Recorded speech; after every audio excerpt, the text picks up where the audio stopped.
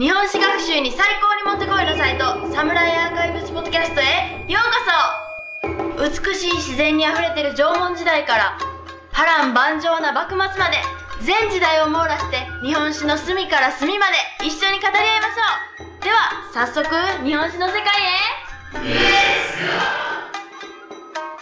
Welcome back again to the Samurai Archives podcast and our discussion with Nate about the Japanese Self-Defense Force.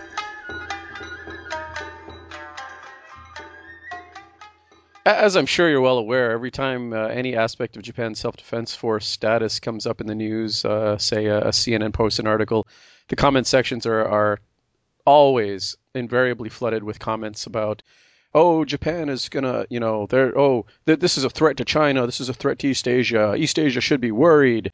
And, that sort of, even articles like, let's say on samurai armor. Oh, talk of Bushido really makes Chinese nervous. There's endless comments about that. In your professional opinion, is there any Right. validity in that, in the fear that China, I'll say that China has, but I don't think China as a country really fears Japan now. I think it's more of a propaganda thing. But that being said, do you think there's any validity to any of that? Well, I understand, of course, the past, yeah. and I understand Let's that. let's kind of unpack that question a little bit because Sure. there's a lot of different aspects, and I don't want to There's a lot of, shortchange any of them. and there's a lot of baggage attached to it, which Right. if someone didn't understand that, then yeah, it would seem a little odd, I suppose. But Right. I mean, your first mistake is reading the comments section in any CNN article. Oh my God, I agree. Yeah. So don't ever do that. I agree. It's a terrible. Why comment sections are even allowed these days, I'll never understand. I mean, Yeah. if you want to see the failure of the internet, just look at a comment section. There you go. So yeah, my point being, that there's a lot of people talking about things that they have no idea what they're talking about. Okay, so there's that.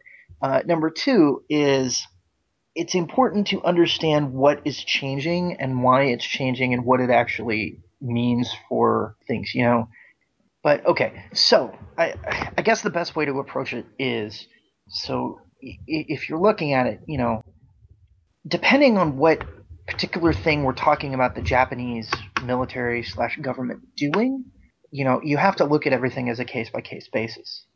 And so, yeah, I mean, there are things that I could see as legitimately troubling to somebody who's watching Japan and watching the self defense force and is worried that there might be some sort of reaction back to the way things were prior to World War II. The one thing that I would point to in that regard is the recently passed state secrecy law because it was poorly done. What my understanding of it is that they increased the penalties for releasing information protected by the government, what can be interpreted as espionage. And as somebody who works in the military, I don't think that that's a bad thing. The problem with it is that they don't specify what types of information or what that information is. So there's a lot of concern that it could be used by the government as an attempt to silence, dissent and silence. It could be used as a tool to keep the media from reporting on things that they don't want the media to report on. It's just it's very poorly done, and it is troubling looking at it from a perspective of a country. I mean, Japan's a country that hypothetically has a free press and is hypothetically democratically run, and that's just the way that it's worded in the law. It doesn't support that. It doesn't, and so that's something that I could certainly see pointed to and saying, hey, what's going on here? The problem is that depending on where you fall, where your political perspectives are, you then lump that in with things like the JGSDF or the JSDF getting new equipment or them building or restructuring in order to meet to change from their old focus of threats to newer focuses. And so or their increase in activity in international peacekeeping operations, if you look at those as quote unquote military deployments. And so it's easy to kind of lump all that together and say, see, Japan is becoming more militaristic, and I don't think people look at it from either side in really the nuanced way that they should.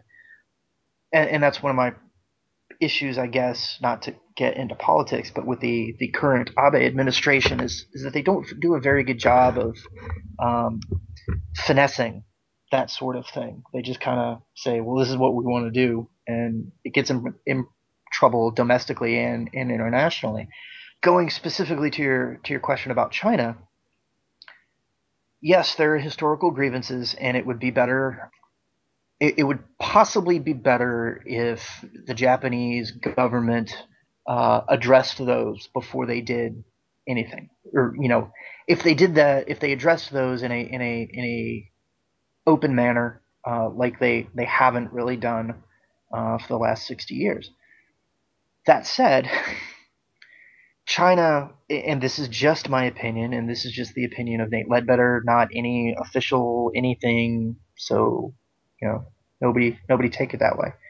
But China's not dumb. They know that if they see Japan doing something that they don't like, that they can raise that flag of, see, they're doing what they did back in 1937 or whatever, and rally public opinion against Japan. And they try to do that in order to put political pressure on Japan to get Japan to stop whatever it is that they don't want to do, or they don't want the Japanese to do. I mean, China is at the same time that China is trying to increase its own security presence and ability to project power in Asia, and in order to increase its standing in the region. And of course, the more that the Japanese do things to react to that, the more the Chinese are going to see it as a threat. Not to, I mean, let's be honest, Japan's not going to invade China or anything like that, but China wants the Senkaku Islands. And so any increase in capability by the SDF might potentially be problematic for the Chinese if they try to take the Senkaku Islands by force. So they're going to raise a stink and scream and yell and protest and so forth. Is it really because they think that the Japanese are back on the path to, invading Manchuria? No. At least, I don't imagine how you could draw those conclusions, but does it help the Chinese politically and emotionally to pull those examples from their history in order to rally their own population? Of course it does. So they're going to do it. That makes sense. That makes a lot of sense. I'm also assuming that China's self-defense budget is even higher than Japan's. I believe it is.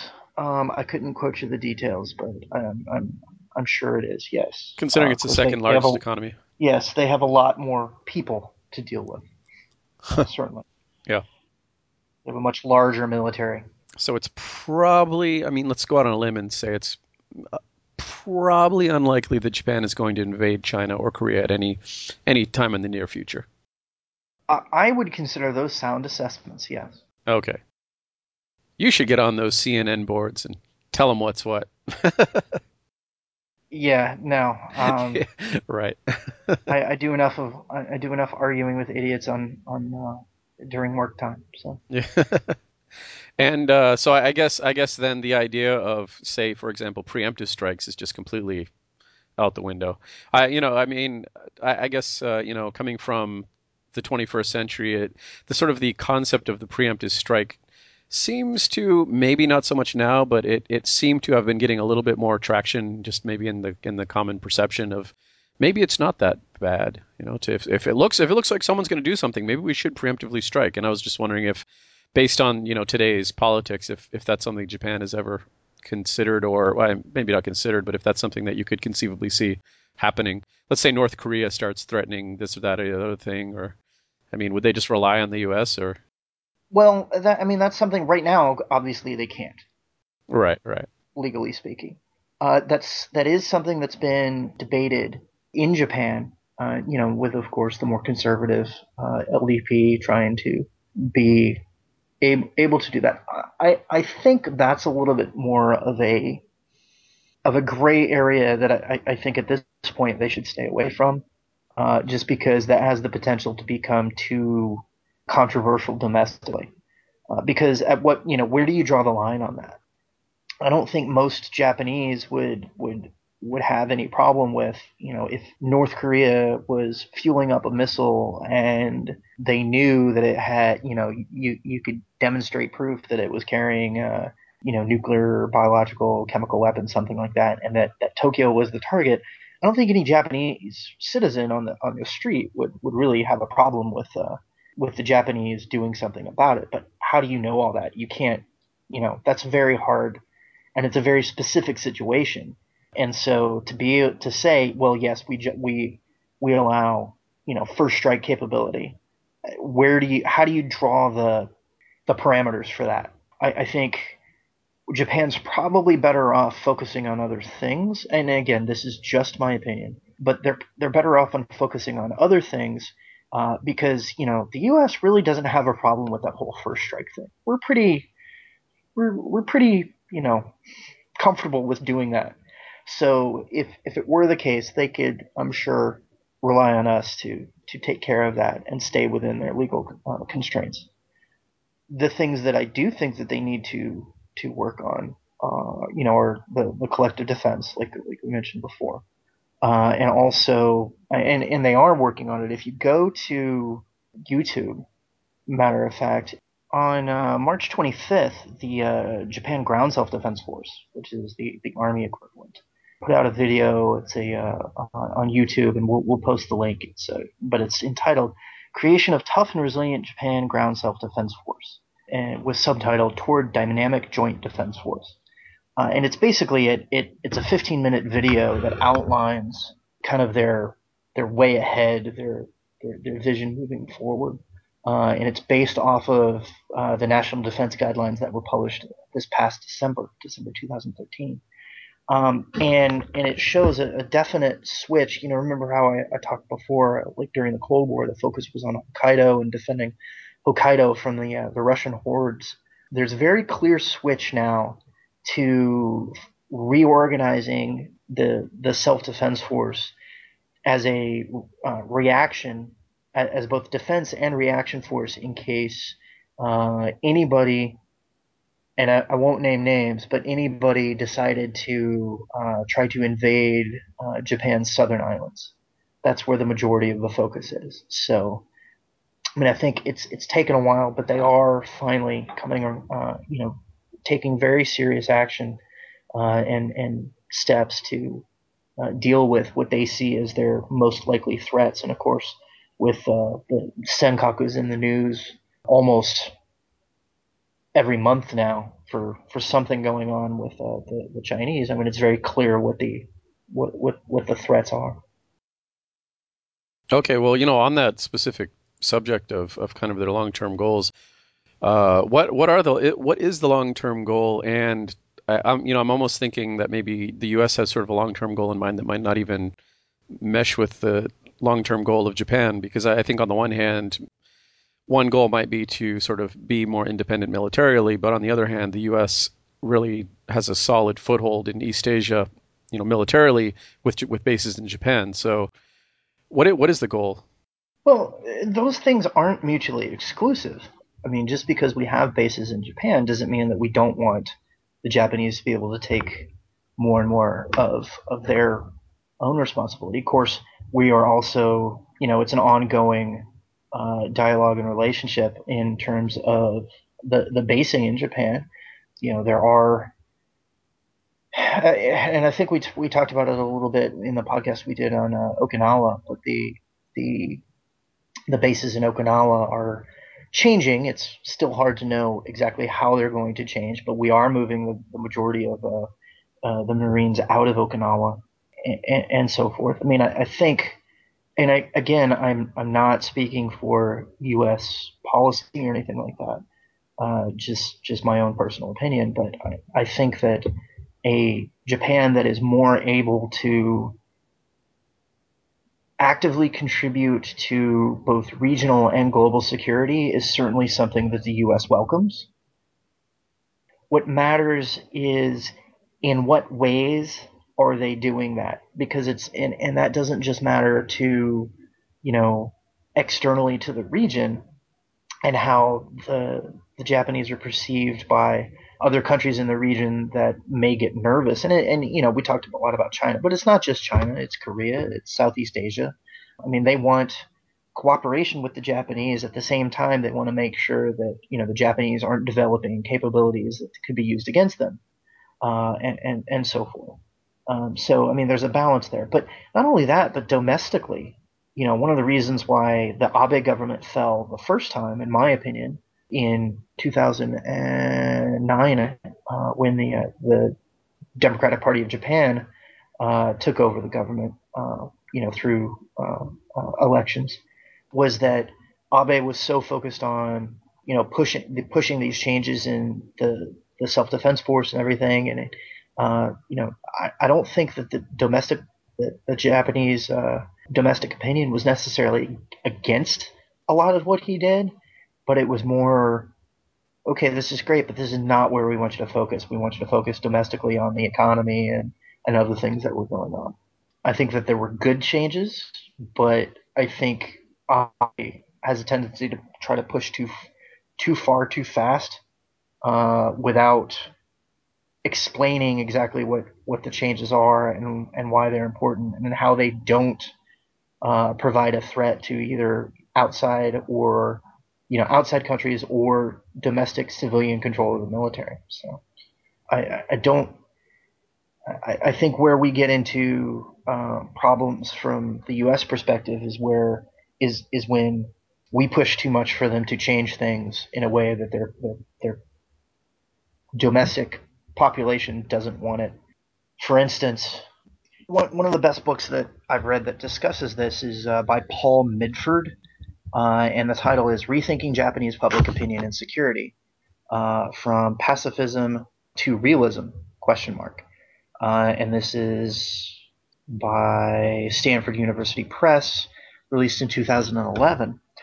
And he discusses it in the case that he makes, and I agree with, is that a lot of the changes that have been made, such as in 2007, what at the time was the National Defense Agency, which was the organization in charge of the SDF and so forth, was reorganized and given full cabinet status as a ministry, and so it was changed from the National Defense Agency to the Ministry of Defense, basically raising it to full ministry status and raising the profile of the entire defense establishment in Japan.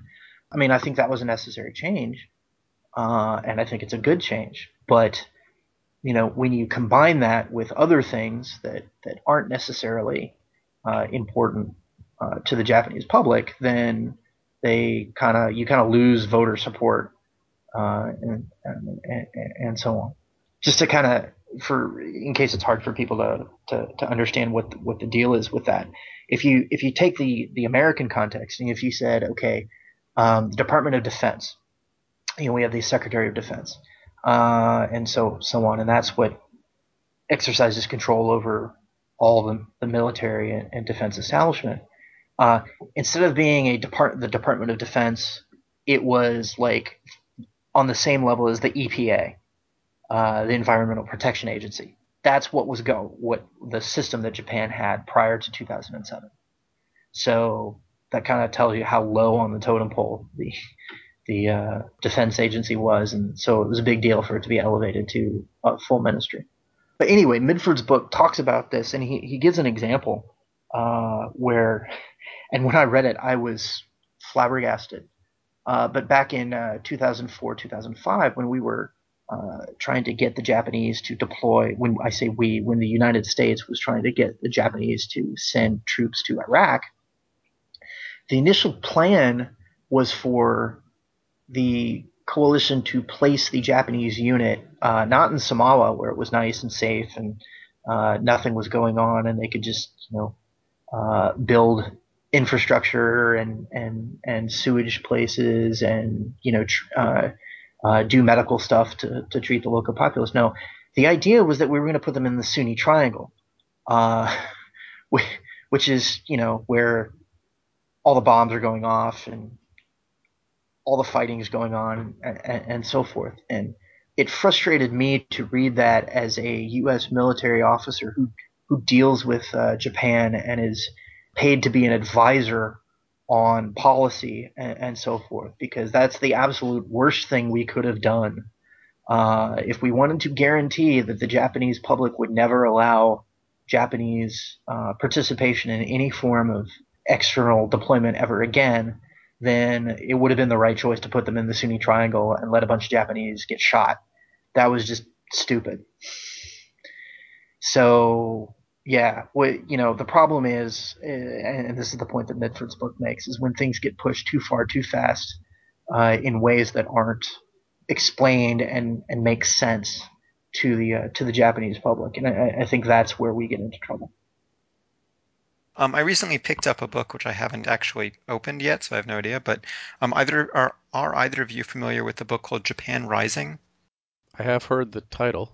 I'm not sure why I've heard the title. I know I have, though. Okay. I mean, if not, then not. But I just thought maybe if Nate happened to have read it, then we could hear his opinion on it or something. But I have not read it. I have seen okay. it, and it is on my list. Kenneth Pyle's usually pretty good. Yeah, I feel like I've read other things by him. I mean, I feel like I know the name, but I can't seem to quite remember what I know him from. Yeah, I've read other things. I think he wrote or was a major contributor to The Making of Northeast Asia, which is another book I read for. Yeah, he also wrote The Making of Modern Japan. Yeah. That's where I know him from. Okay. Well, in any case, I guess if we haven't read it, then we can just whatever. Um, yeah, I don't know. I have so many books that I'm obviously like, who knows when I'm ever going to have time to read them. But I don't know. I think Okay. hopefully our listeners will find that all very informative and enlightening. And So, well, with all that being said, any closing thoughts on the JSDF? Are you optimistic for the future? Are they headed in the right direction? Well, I like to think so, being as I, work with them very closely, and I have a lot of good friends, and a lot of, great people that I've worked with in the SDF, and I have a lot of respect for them. Everybody that I've worked with has been, great and professional, and I can imagine it being very frustrating for them, because they join the military. They join the SDF for the same reasons that soldiers do all over the world, and it's to serve in their country and to feel that they're doing something to protect their, whether it's their loved ones or the country at large or whatever. And there's a lot of feeling that they don't get to do a lot of things that they feel they should be doing. And of course, that doesn't mean to say that they want to go and fight in wars and stuff like that, but they do want to be able to go out and do more, more things that they're restricted from now, because they want to be seen as equals with the U.S. military and so forth. I don't think they'll get to the point where they're going in and doing, kicking down doors and shooting the Osama bin Ladens of the world, but they do want to they want to feel that they're helping, and so forth, and I think there'll be changes here in the future that'll help them get to that point, but hopefully in a gradual and slow enough way that everybody, with the exception of those who are going to be politically opposed to it, no matter how it happened, but that the majority of people can see that it's being done in a rational and in a manner that's appropriate. I think probably the big change that's probably going to happen in the next few years is a name change. I think they will. This is the ongoing debate right now. The big one is should they change the name? Should it be go from the Jiatai to the Kokubogu? which when you change it, it actually, the English translation, it doesn't change a whole lot. But in Japanese, it changes quite significantly. It goes from being the tai, which is kind of a generic term for unit or force, so GA, self-defense tai force, to Kokubogun, which would be like national defense military. So the defense part would still be in the name, but it would be definitely a military in the sense of, the name would change and they would be able to, translate it as an army or whatever. So I think that's a significant, if only symbolic change. And I think that's probably going to come in the next couple of years, at least from my impression of the sentiment amongst the Japanese public.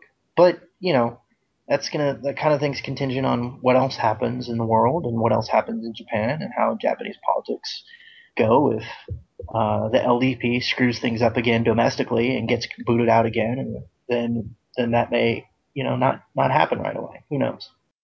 And when CNN breaks the story, just watch the comment section and remember this podcast.